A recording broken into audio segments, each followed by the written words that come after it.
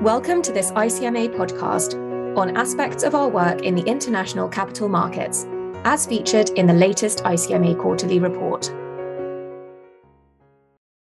Hello, I'm Katie Kelly. I'm a Senior Director at ICMA in Market Practice and Regulatory Policy.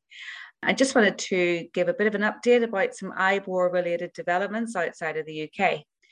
So in November 2021, the chairman of the Euro Risk-Free Rates Working Group wrote to the European Commission suggesting that tough legacy contracts under EU law should align with the approach taken by the UK under English law, i.e. that synthetic LIBOR should be made available for sterling and Japanese yen LIBOR.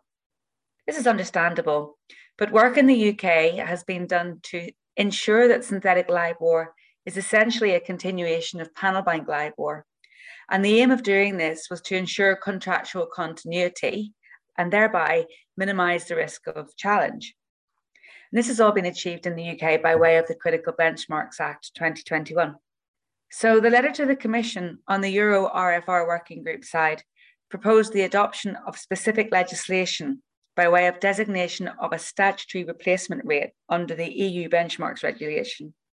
And that would provide legal certainty for contracts linked to synthetic LIBOR and a consistent approach for all tough legacy contracts. But it's important to ensure that any efforts to designate a statutory replacement rate under the EU BMR don't undermine or adversely affect the work done to ensure the aforementioned work on contractual continuity for synthetic LIBOR under English law. We'll keep this under review and keep members posted via the quarterly report. Elsewhere, the National Working Group on Swiss franc reference rates met on the 9th of November 2021 to discuss progress of the LIBOR transition in Switzerland.